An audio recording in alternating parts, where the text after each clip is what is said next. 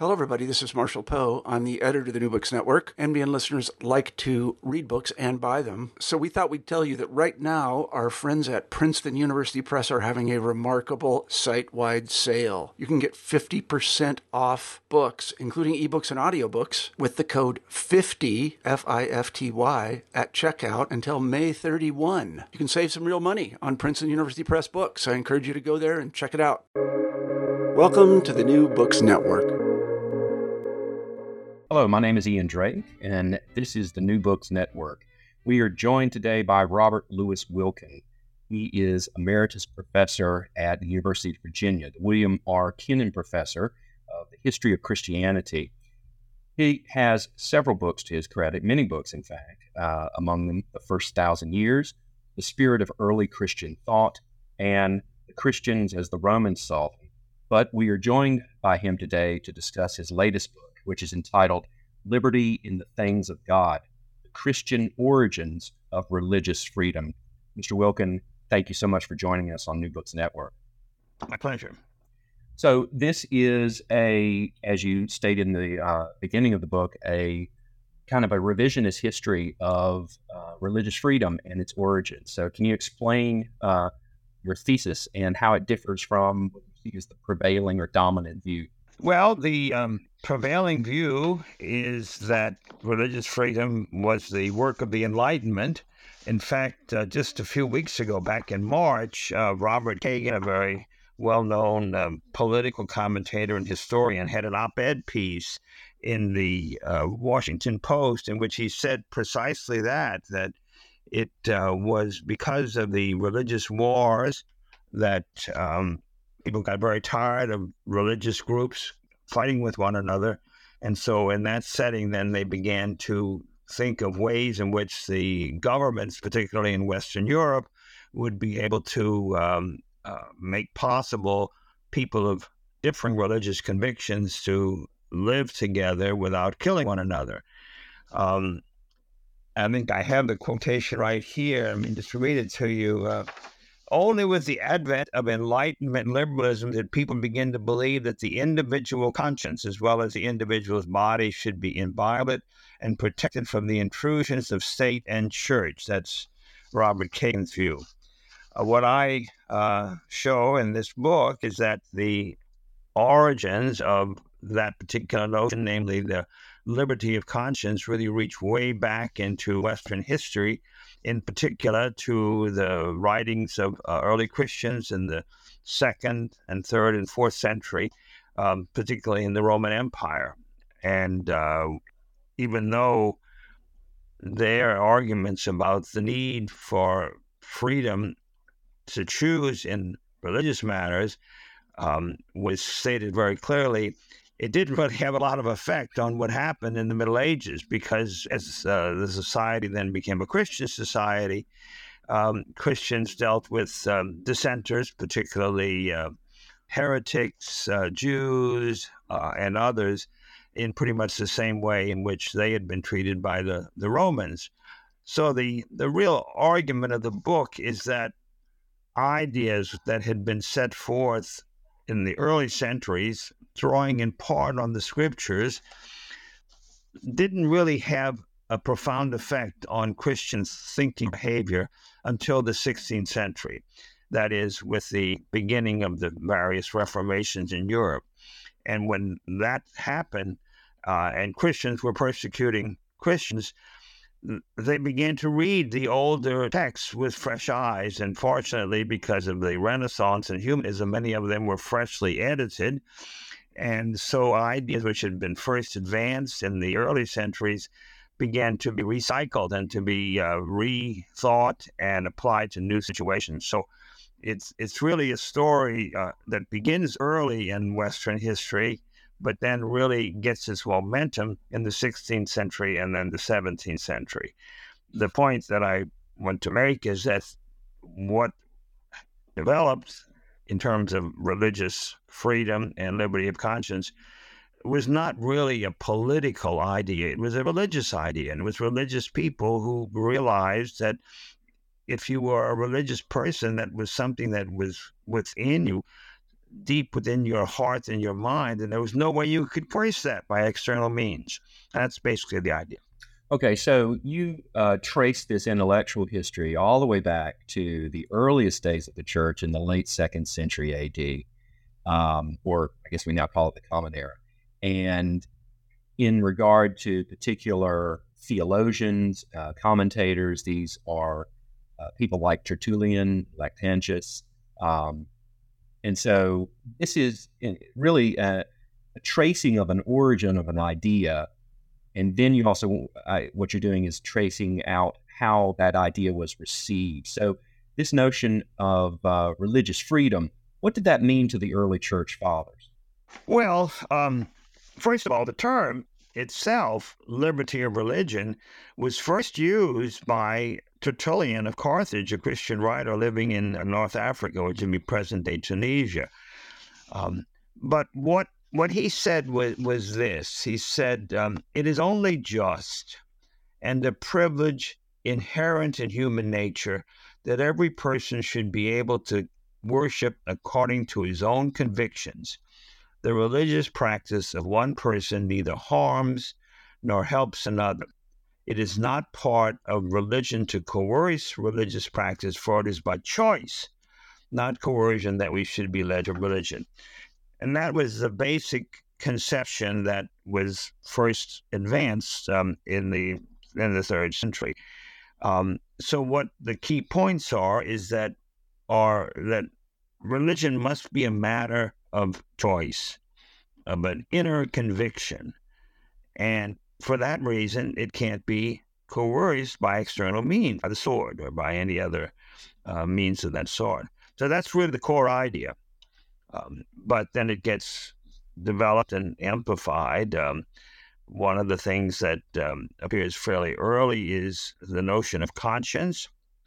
Conscience was a term that had been used by Greeks and Romans, Stoics, Seneca, for example. Conscience comes from the Latin word scientia, which means knowledge, and then con, which is knowledge with, and it really meant an awareness, more like consciousness of what one had done. And if you had done things that were good, you had a good conscience, and if you had done things that were evil, you had an evil conscience. But what happens with Christian thinkers, and the first one really to begin to use the term, a Christian writer, the Apostle Paul, conscience becomes a guide to future actions, not just a recollection of what one had done, but a kind of tutor as to how one should behave.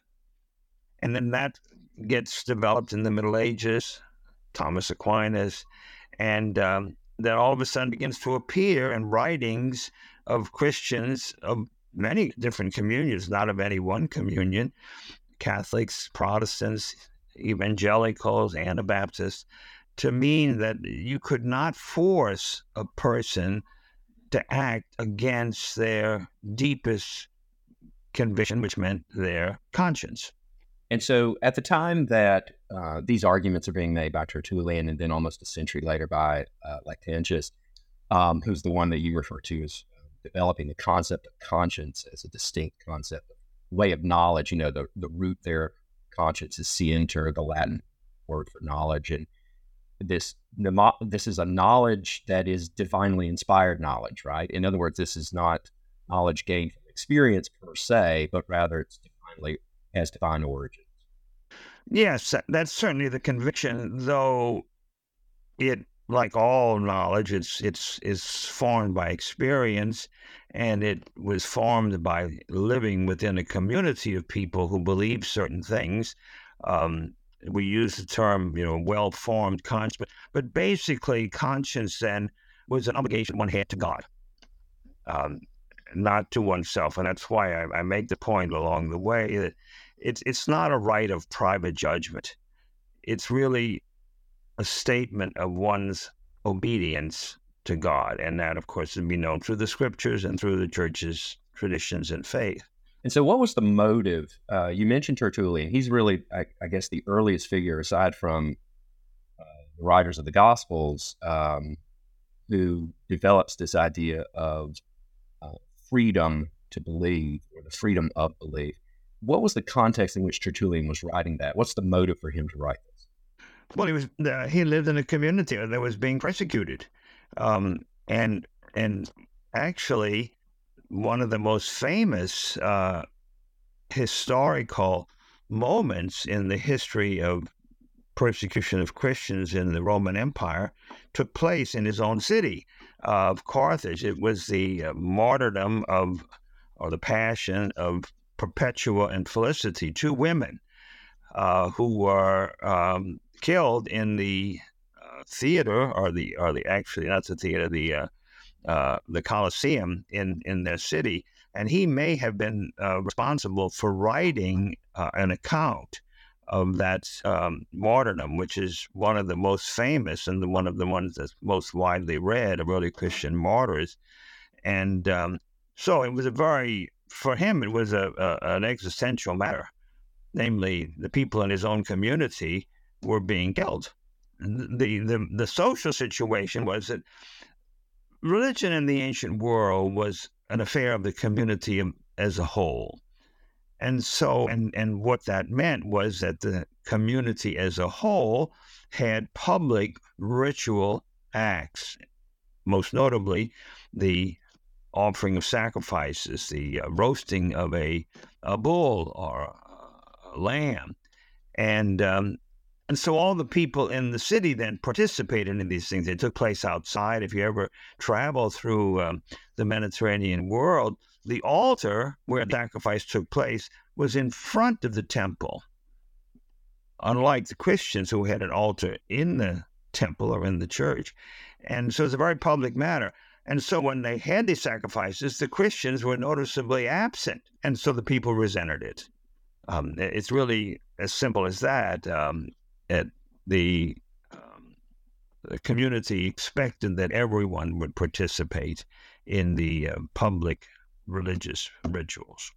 So throughout the Mediterranean world where Christianity has begun to spread in this 2nd and 3rd century AD, you have a belabored, persecuted community of Christians, of course, and then a change occurs around the early 4th century with, most famously, 313, with the Edict of Milan, which, of course, you point out is not merely a toleration of Christians. It's not restricted to Christians per se. It's essentially a religious toleration in a broader sense.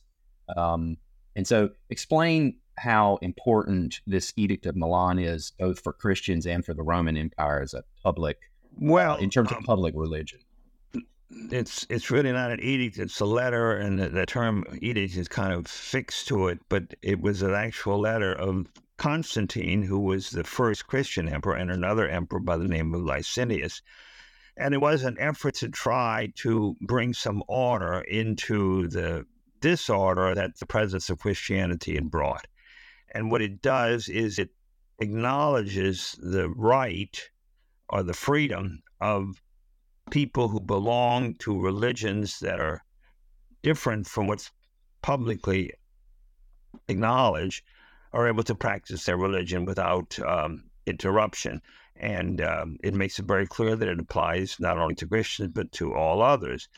The truth of the matter is that it didn't have much of an impact, because as the decades went by, toward the end of the 4th century, another Roman emperor by the name of Theodosius proclaims that the religion of everyone living in the empire should be Christianity.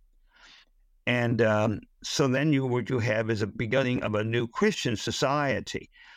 And over time, that meant that those people who were not Christians or who were not Orthodox Christians were marginalized. And the people who suffered the most were the Jews, not so much in overt ways, but gradually just pushing them off to the side of society. So the document is a very significant one, but it is not one that had a lot of impact in the decades, generations that followed. It's not until the 16th and 17th century that people begin to remember and to talk about it and to quote it. So it's very significant, but like, many things in history, just because they looked significant to us, they weren't so significant to the contemporaries. And so, as the Roman Empire becomes essentially a Christian-dominated empire, we also have, of course, eventually, not long after this happens, we have the decline of the empire and its dissolution. And so, as the Middle Ages begin, what's the status of dissenting religions in these different communities? Well, first of all, the empire, what happened by, say, the year 500, you really had two empires. You had one that was in the east, that would be the Eastern Mediterranean, it would be Greece, Asia Minor, which is Turkey, Egypt. That continued on, and the center was Constantinople. But in the west, the empire really came to an end, a little before the year 500. And what begins to develop is a new Western Christian society, primarily in France, what became Germany, and Britain, and Italy. And there, Christianity was the dominant religion. The great figure there, of course, was Charlemagne, roughly around the year 800. And what the society did is it allowed the Jews to continue to practice their religion, but with restrictions. So, for example, they didn't like the Jews building new synagogues. They didn't like the synagogues to be close to a church. One bishop complained because we could hear them chanting, when we're having our liturgy. And so gradually the society began to marginalize the Jews. And then as the centuries went by, and with the rise of the Crusades, which were really concerned about the Middle East, the Crusades, the idea of a crusade to recover lands that had been captured by the Muslims, so inflamed the people in Western Europe. And then they began really seriously to persecute the Jews. And that's the inheritance that, of course, we now live with in our Western society. It's a very sad chapter in the history of Western civilization, and, of course, a very sad chapter in the history of Christianity. So as the Western Empire declines and breaks up and is dominated by different Germanic tribes, the religion of Christianity, of course, is it spreading still? Of course. And so, yes, go ahead. Well, that's one of the great stories is it spread to Britain, the British Isles. It spread into the Scandinavian countries, and then it spread into the Germanic tribes on the other side of the Elbe River, and then eventually it begins to move further east into Poland. And so Poland was missionized from the West. That's why Poland is historically a Catholic country. And those lands that were east of Poland, Bulgaria, for example, and then, of course, the Russian lands, they were missionized from Constantinople, and that's why they are Eastern Orthodox Christians. So the mission really extended well until the 12th and the 13th century. And by the 13th century, pretty much all of Western and Eastern Europe was now Christian. And so as Christianity is spreading throughout Europe, is there a need at all, with the exception of the Jewish question, is there a need to tolerate or deal with any kind of dissent? Well, yes, and you can read Thomas Aquinas is always a very, very rich source. And the issues that arose were twofold. One is people who did not hold all of the one who was brought because he's not Orthodox, so that would be one case. And so you've got a number of those that during the High and the late Middle Ages. And then as mentioned, Jews. And here again, the principle that was set forth earlier was clearly observed, namely that you can't force a person to become a Christian, and you can't force a Jewish parent to baptize their child. So there were some safeguards, but again, the pressure in this society was really to have a uniform religious observance, which is what most cities and towns had. So then there was always a dissenting presence, Jewish or But does that presence force any development? Very little, very little. That's why the point that I make in the book is that it was the Reformation. And the phrase that I use, it's a phrase that I got reading Shakespeare. It was, if I can find it here, it was the rough torrent of occasion, and it was the rough torrent of occasion. And so the first real instance where you begin to find an appeal to freedom of conscience, curiously, is a monastery of women, convent in Nuremberg. Nuremberg was close to Wittenberg, and the Reformation came there early, and the city magistrates took over religious affairs in the city, pretty much pushed the bishop aside, and so they began to dismantle the monasteries. And this one abbess, a woman named Caritas Pirkheimer, wrote a journal week by week of what they were doing to close the community, shut it down. And she then says, it's kind of strange that here we got the reformers telling us that they have to have the freedom of the gospel, and they won't allow us to practice what we believe and to follow, as she uses the word, our conscience. So it's curious that the first, in the Reformation, the first person to appeal to liberty of conscience is a Catholic nun. And so she's doing this simultaneous with the arguments that Luther is making.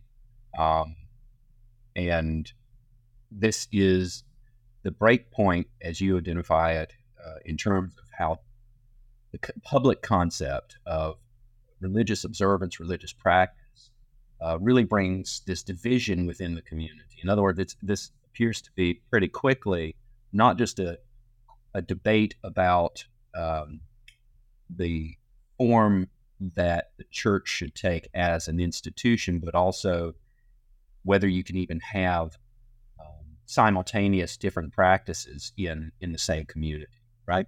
Yes, and it's very significant. I even quote another sister who belonged to that same community, who said, "Here I stand, I cannot do otherwise." And it sounds like she's mimicking Luther. We don't know whether Luther actually said that. But the point being, and this I think is very important, is that whether you were a Protestant or whether you were a Catholic, they were all drawing on common Christian materials that had been developed in the early and the Middle Ages. So you can't say, some people think that religious freedom began with the Baptists in the 17th century. But it goes back earlier than that. And the other thing that you mentioned, which is important, is also in the city of Nuremberg. Early on with the Reformation, you began to have some people who wanted a more radical Reformation than Martin Luther did. They were what we call them Anabaptists, which is what Baptist comes from. That is, they wanted to rebaptize. They didn't believe in baptism of children. And so they began to form their own communities, elect their own clergy, and to be independent. Very significant, because what it means is that the development of religious freedom is as much about the rights of religious communities as it is about the rights of individuals. And then that, as the decades go by, become much more important in the debates. They're really not concerned about what a certain individual will believe, but they were concerned that they didn't want to have a disruptive religious fellowship in the midst of their cities. And that seems to be one of the key concerns in these debates, is the notion of peace and good order. Yes, the conviction was, it had been deeply immersed in society for centuries, that you can't have peace and order in a society if you have more than one religion. It's hard for us to imagine, because we don't know any other world, but almost everyone took that as self-evident. And so what's the dissident's response to that? In other words, that peace and good order requires uniformity of faith and observance and practice. And so the dissident's argument in response to this is what? Well, the argument is that you have to grant that there are religious convictions that are a matter of conscience, and these need to be respected. Actually, one of the most interesting persons that I read was a man named Jean Baudin, and he uses the word association, collegium in Latin, to talk about associations of physicians or lawyers or plumbers or whatever, and also religious association. He said the difference between the religious associations and the others is that their community is organized around their beliefs, their convictions, which are a matter of conscience. So what he in fact is saying, he's not a great proponent of religious freedom. He says you have to deal with religious communities differently than others because they have convictions that are based on conscience. And so it's in this context in the early 16th century when, as you mentioned earlier, we have the recovery of the arguments of people like Tertullian and Ignatius and their arguments regarding conscience and concepts that are basically recovered by these theologians are active in these debates, right? Yeah, so what you have then is a kind of a new burst of intellectual fervor as people tried to work out the terms on which they hope society would recognize the rights of independent religious fellowships. Call them sects, we would call them churches. And there were very different ways in which, and then which they made the case.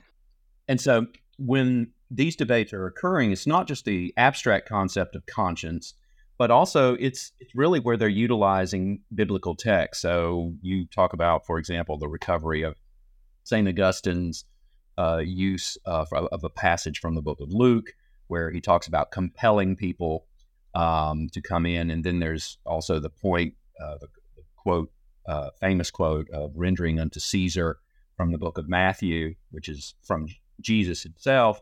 And so these are all utilized in this context of this debate, right?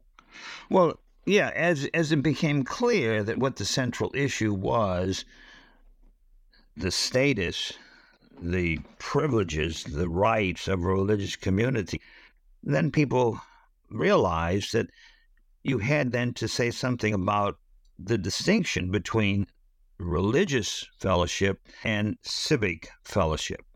And so the biblical text of render unto Caesar and to God, things that are of God, becomes one text that is used. And so they talk about the ends, that is the purposes of a religious community and the purposes of a civic community are completely different.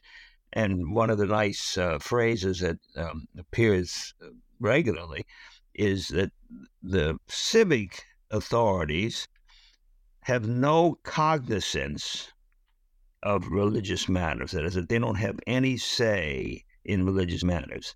And up to that point, everyone assumed that the political authorities, the civic authorities, did have a say in religious matters, and that really is, the source of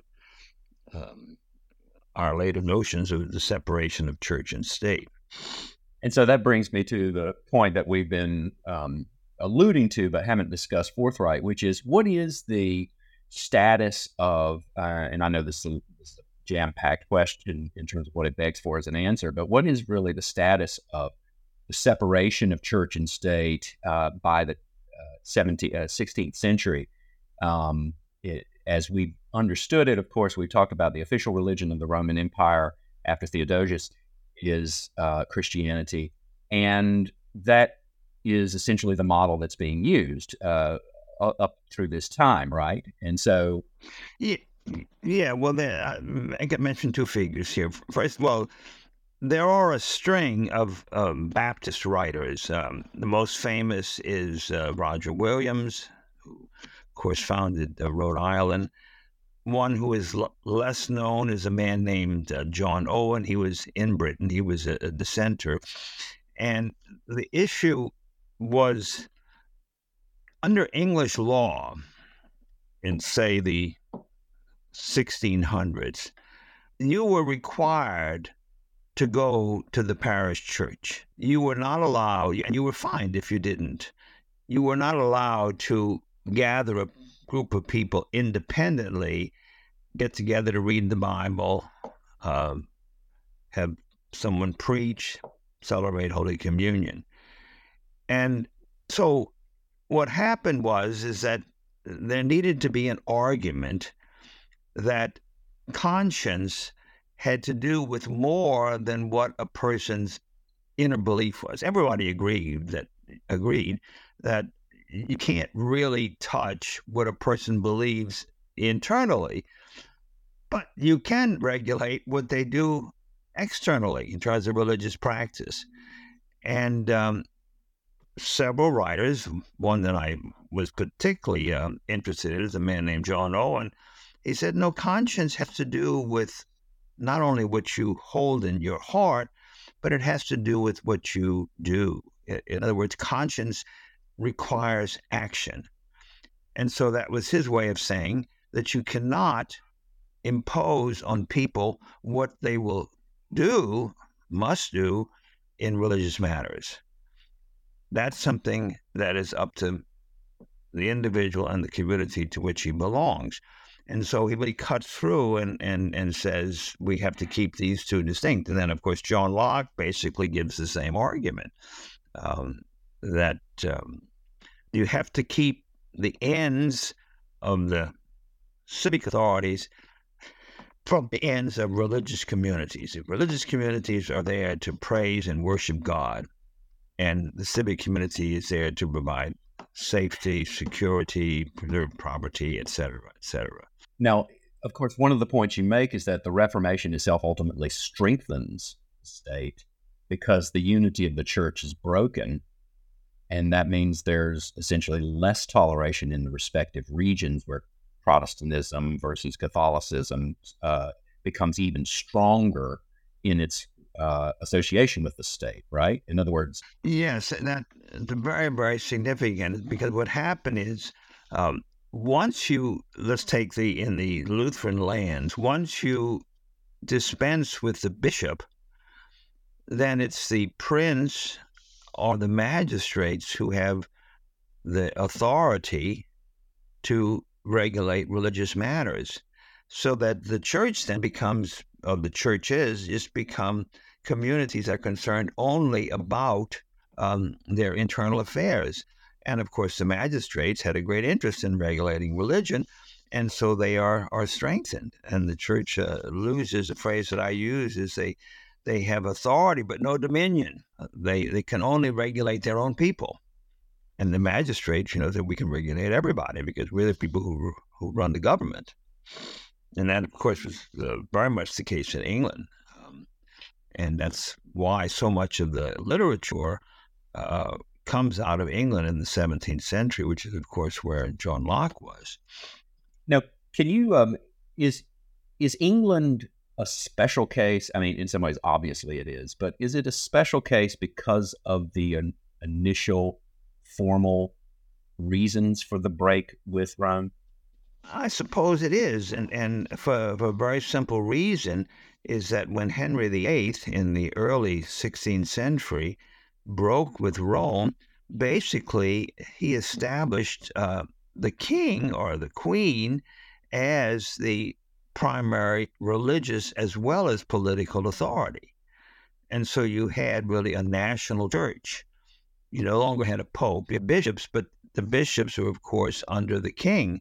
And so England then becomes, in a way, not so much the most repressive, though in some ways it was, of all the territories in the regions within Europe, because the political and the religious authority were now put in the hands of the king or the queen.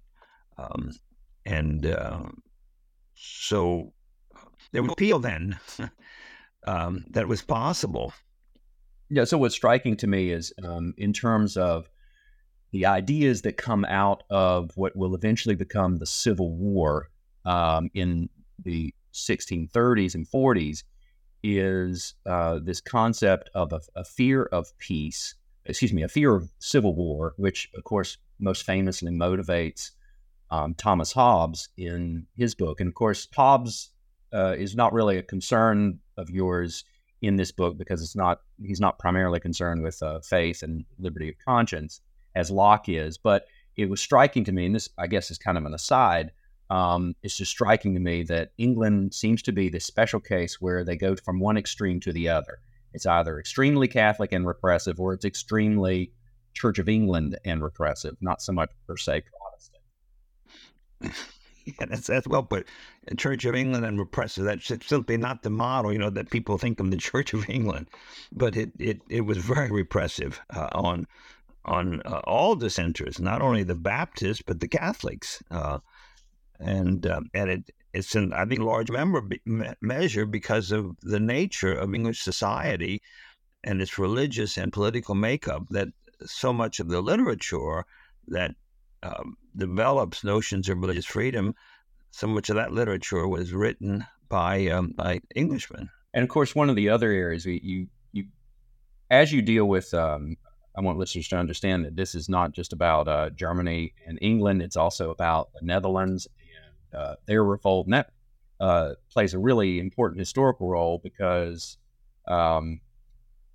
you describe how the Civil War or the rebellion in the Netherlands from rule by Spain in the 16th century is also instrumental in creating this area of what will eventually become a degree of tolerance in the Netherlands that ultimately will impact English society itself. So can you explain how these historical contexts are really shaping this debate about public religious observance?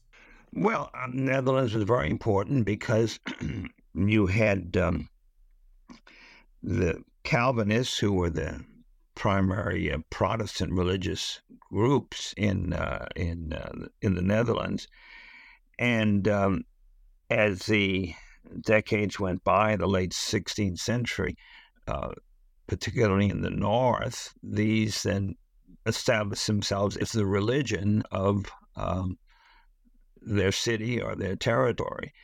And as a result of that, some then began to develop arguments that that you have to respect. In fact, they use the term that religion is never simply a private matter, and it's not enough simply to grant people liberty of conscience, but you have to allow them space for the exercise of religion. Now, I'm not sure that that's the first time that phrase occurs, but when I read it, I was astounded because I hadn't really seen it up to that point. This would be around 1580.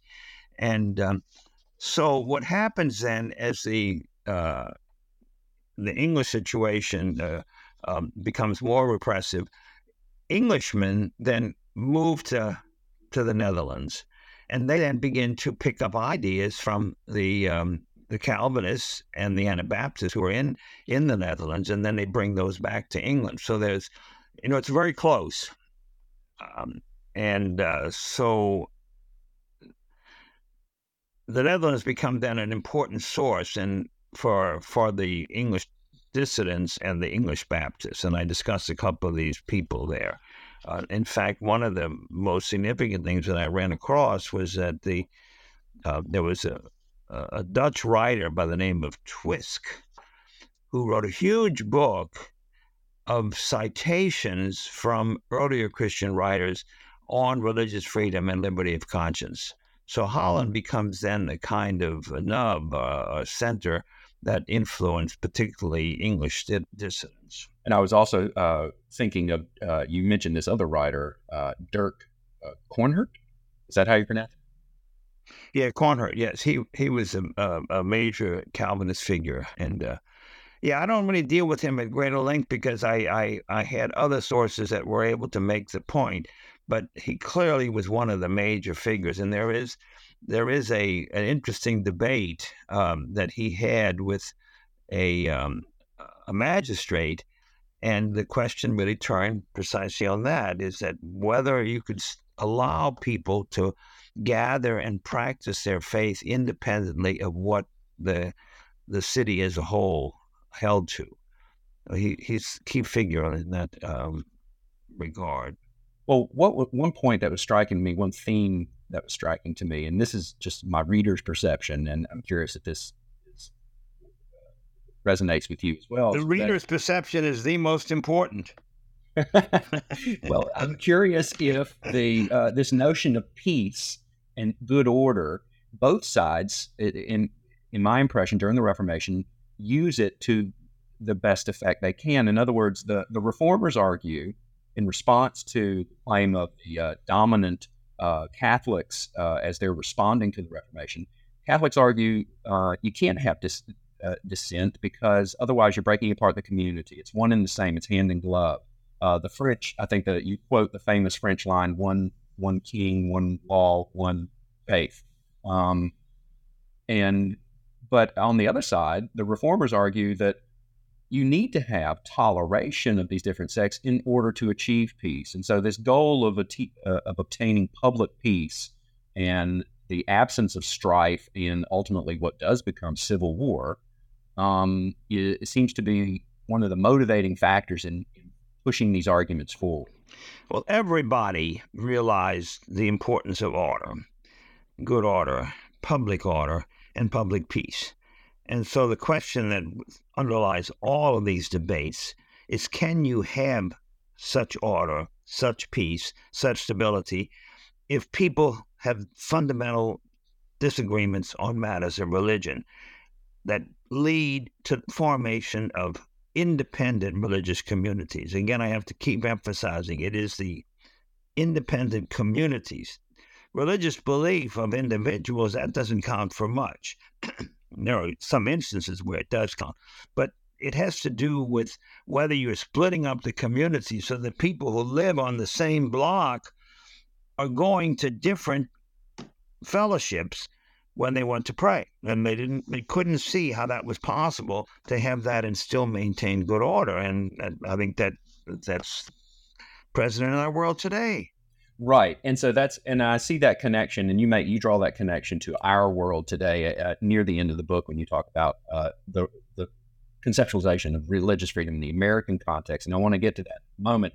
But what was striking to me is that this need and obvious perception that public order is achieved through toleration, it seems to be, and this is the part that I want to ask you about, is that need for public order the key to understanding how the debate about conscience moves from simply a concern with individuals, the original concern that perhaps Tertullian had, to the concern for a political right, meaning a freedom from government interference. Is that need for public order and concern for groups something that was present in the minds of the writers in the 17th and 18th century? Well, it certainly was in the minds of the people that I mentioned, in Roger Williams, John Owen, John Locke. I mean, that was the issue that most exercised them. And so you keep using the word toleration, as you know, because you have read the book and you've read it very carefully, I can see, is I tried to avoid that word because toleration, in its historic sense, and I think in its core meaning, is a right, or at least a privilege, or an accommodation that the ruling authorities give to religious communities. I tried to emphasize that religious freedom and liberty of conscience was a right that was a natural endowment, not something that the government gives. If the government gives, it can take it away. So I think, and not everybody, of course, saw that so clearly. I don't think John Locke saw that so clearly. And Jefferson says we have to go further than him. But Roger Williams saw it, John Owen saw it, and others saw it. So that's, I think, an important qualification that needs to be made. And so as the 17th century progresses, of course, we're concerned with the American colonies and the motives for different people migrating to the American colonies. And by the time the revolution occurs, you've got multiple different states, former colonies, that have their own public churches. So how does this notion of religious descent, as it had developed in 17th century England and Netherlands, how's that impacting, so to speak, American, maybe not be a unified American? Well, I have an epilogue that deals with that. My primary historical work has been on the ancient world and, to a certain extent, the Middle Ages. And so in some ways, this book was moving into a territory that was relatively unknown to me. And so I was able to feel comfortable coming up as far as Locke was concerned. But I realized when I got to the American colonies that would be a bit much for me to go too deeply into this, and so I simply wanted to make a couple of points. And the point that I make is this: if you go to 18th century Virginia, and you go to James Madison, who lived in central Virginia. He lived near Culpeper, in a little town close to Orange. The established religion was Anglicanism. And what happened in the 18th century, this is with the Great Awakening, is you began to have Baptists moving into the territory and, of course, winning converts from the Anglican churches, which were apparently not very religiously vibrant. And so the authorities began to arrest Baptists who met together to preach, sing, pray, and put them in jail. And it was that problem that Madison had to address. And he took an interest in how the state of Virginia, or the colony of Virginia, would deal with these dissidents. And then he wrote this memorial and remonstrance, which was really prompted because Patrick Henry wanted to extend, his way of dealing with the problem was to extend the governmental support to others besides the Anglicans. And Madison thought that was really abhorrent. And so he wrote, and he then wrote this memorial and remonstrance, a very, very famous document, and he makes 2 points. One point is that religious convictions are internal beliefs that are a matter of conscience, and so therefore they have to be privileged.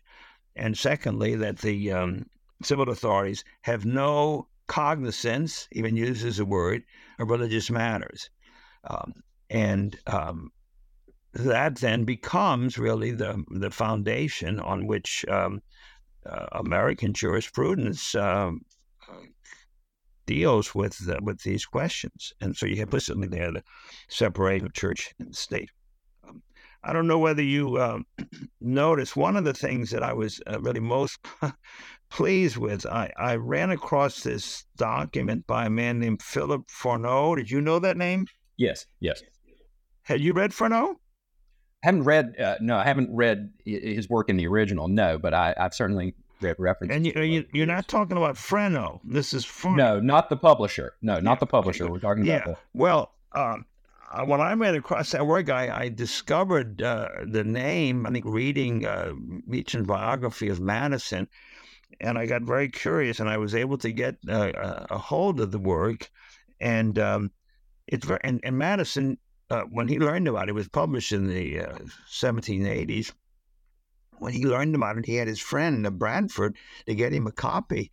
And it's almost, and this Fourneau says, Locke is the man, and everyone is now following his ideas. And then he lays out these 2 basic principles, namely that religious convictions are a matter of conscience, and that the state does have no authority in such matters. And so it's a kind of a natural bridge between Locke and Madison. So I consider Fresno really a key player in the development of the American colonial thinkers. But as I right, and just to clarify, this is the Fresno. He is actually based he lives in England. He was in England, and he was dealing with the similar problem in England, that is trying to find space for dissenters. And so he's a fairly important figure in his time. So, as I say, for me, it was not being really totally familiar with all these materials to find somebody who provided a direct link between John Locke and Madison. It was for me very uplifting. Yes. And you also mentioned, of course, Thomas Jefferson's famous phrase that another's religion neither picks my pocket nor breaks my leg. And this is certainly referring back to the concept that peace is obtained through freedom. And it's this concept that we now today think of popularly as separation of church and state. It's liberty of conscience. It is. And of course, you're a historian. You spend years, and this was one of those discoveries, because Jefferson, when he wrote his book, Notes on the State of Virginia, he was not aware of some of the things that I've been talking about here. But later, he discovered this passage from Tertullian, and then he wrote a person in Richmond who was selling some books, and one of them was this work of Tertullian. So if you go to the University of Virginia, to the library, the Rare Book Library, you'll find Jefferson's Notes on the State of Virginia, and at the point where he says one person's religion doesn't hurt another, Jefferson, at the bottom of his own personal copy, had written out in Latin the passage from Tertullian, the one that I begin with. And so I live in D.C., and when I came home and I worked at the Library of Congress on this book, I went over and I knew they had at least one copy of Tertullian's works that was owned by Virginia, and I called the book up, and when I opened it up, 17th century edition of Tertullian in Latin, leather-bound, small. I turned to the page, and he had actually underlined the passage and put a big X in the margin. I mean, I was just overwhelmed. So I wish that I could have shown a direct link between the formation of Jefferson's ideas and Tertullian, but I couldn't, and so I just put this in an appendix. But it's still pretty exciting for me. And so we have this tradition, which it seems to me that you're continuing in and of yourself when you write this book, of recovering arguments of the past in a contemporary context. And so you, for example, you quote Thomas Helwys and his notion of not only extending liberty to dissenters within the Christian religion, but also to Muslims outside of it. And to me, that's a very obviously applicable and relevant expansion of the concept of freedom of religion in our modern context here in the 21st century. So you have any thoughts on how our understanding of the development of freedom of religion as a concept that started as a personal religious conception that broadened by necessity, obviously, into a political conception, how that can inform our world today politically? Well, I think the point that you just mentioned, Thomas Helwys, and it has to do with recognizing that liberty of conscience and religious freedom are rights, that not just accommodations by government. And so it's, I think, very significant that ideas which really are formed within the Christian tradition and Christian thinking have an applicability far beyond that. Or to put it another way, one of the things that strikes me when you read Madison and Fresno, and to a lesser extent Locke, is that by the 18th century, ideas which had their origins in Christian religious and theological contexts really stand on their own as human convictions that can be supported without reference to a particular religious tradition. Now, as you know, a few years ago, the University of Chicago philosopher wrote a book, Why Tolerate Religion? And this my phone ringing here. No, let me just.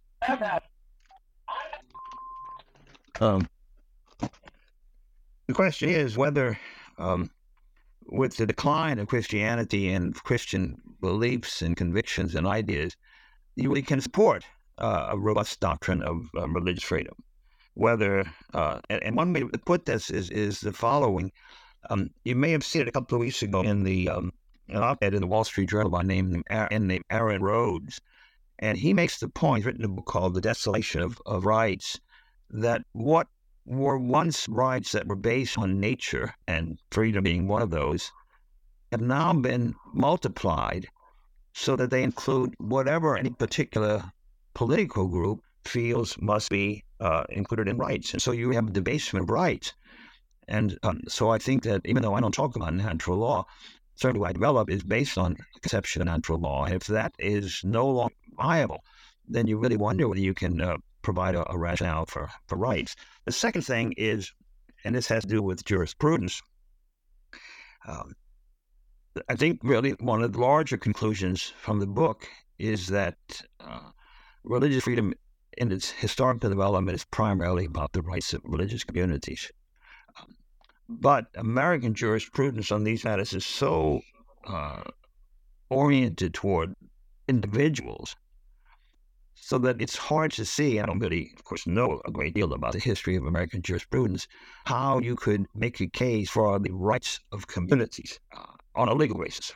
And I think that would be, it seems to me to be one of the challenges that these ideas present to people who are in basically working in law. So this applicability of the freedom that's needed for communities, because those are often the ones that are targeted legally, is still relevant. And so these debates go on. Right. The question is whether that has any legal force, but I don't really know. It is interesting to me that there's been almost more interest in the book from political and legal thinkers than from strictly religious thinkers. So that for me has been very illuminating. Right. Well, of course, the concern about religious dissent or the treatment of religion and references to God in the most abstract and broad ways has been a perennial concern of the courts. With Abbott, with the question of freedom of religion in the Masterpiece Cake case, from the Colorado Civil Rights Commission. And so I think these concerns, both historically and in the historical origins of this debate, inform the contemporary debate, even on the court. Because as Elena Kagan has famously said, in some ways we're all originalists now, regardless of whether your political stripe is matching Antonin Scalia or not. That was one of the big influences of Scalia, it seems, is to inject into debates about fundamental rights the historical understanding of those rights, whether it was at the founding or sometimes even long before.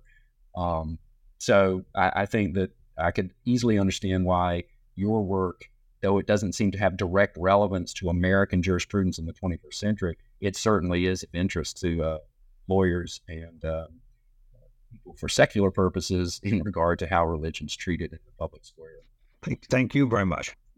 So the book is entitled Liberty in the Things of God, Christian Origins of Religious Freedom, and we've been joined today by its author, Robert Louis Wilken. Mr. Wilken, thank you so much for joining us on the New Books Network.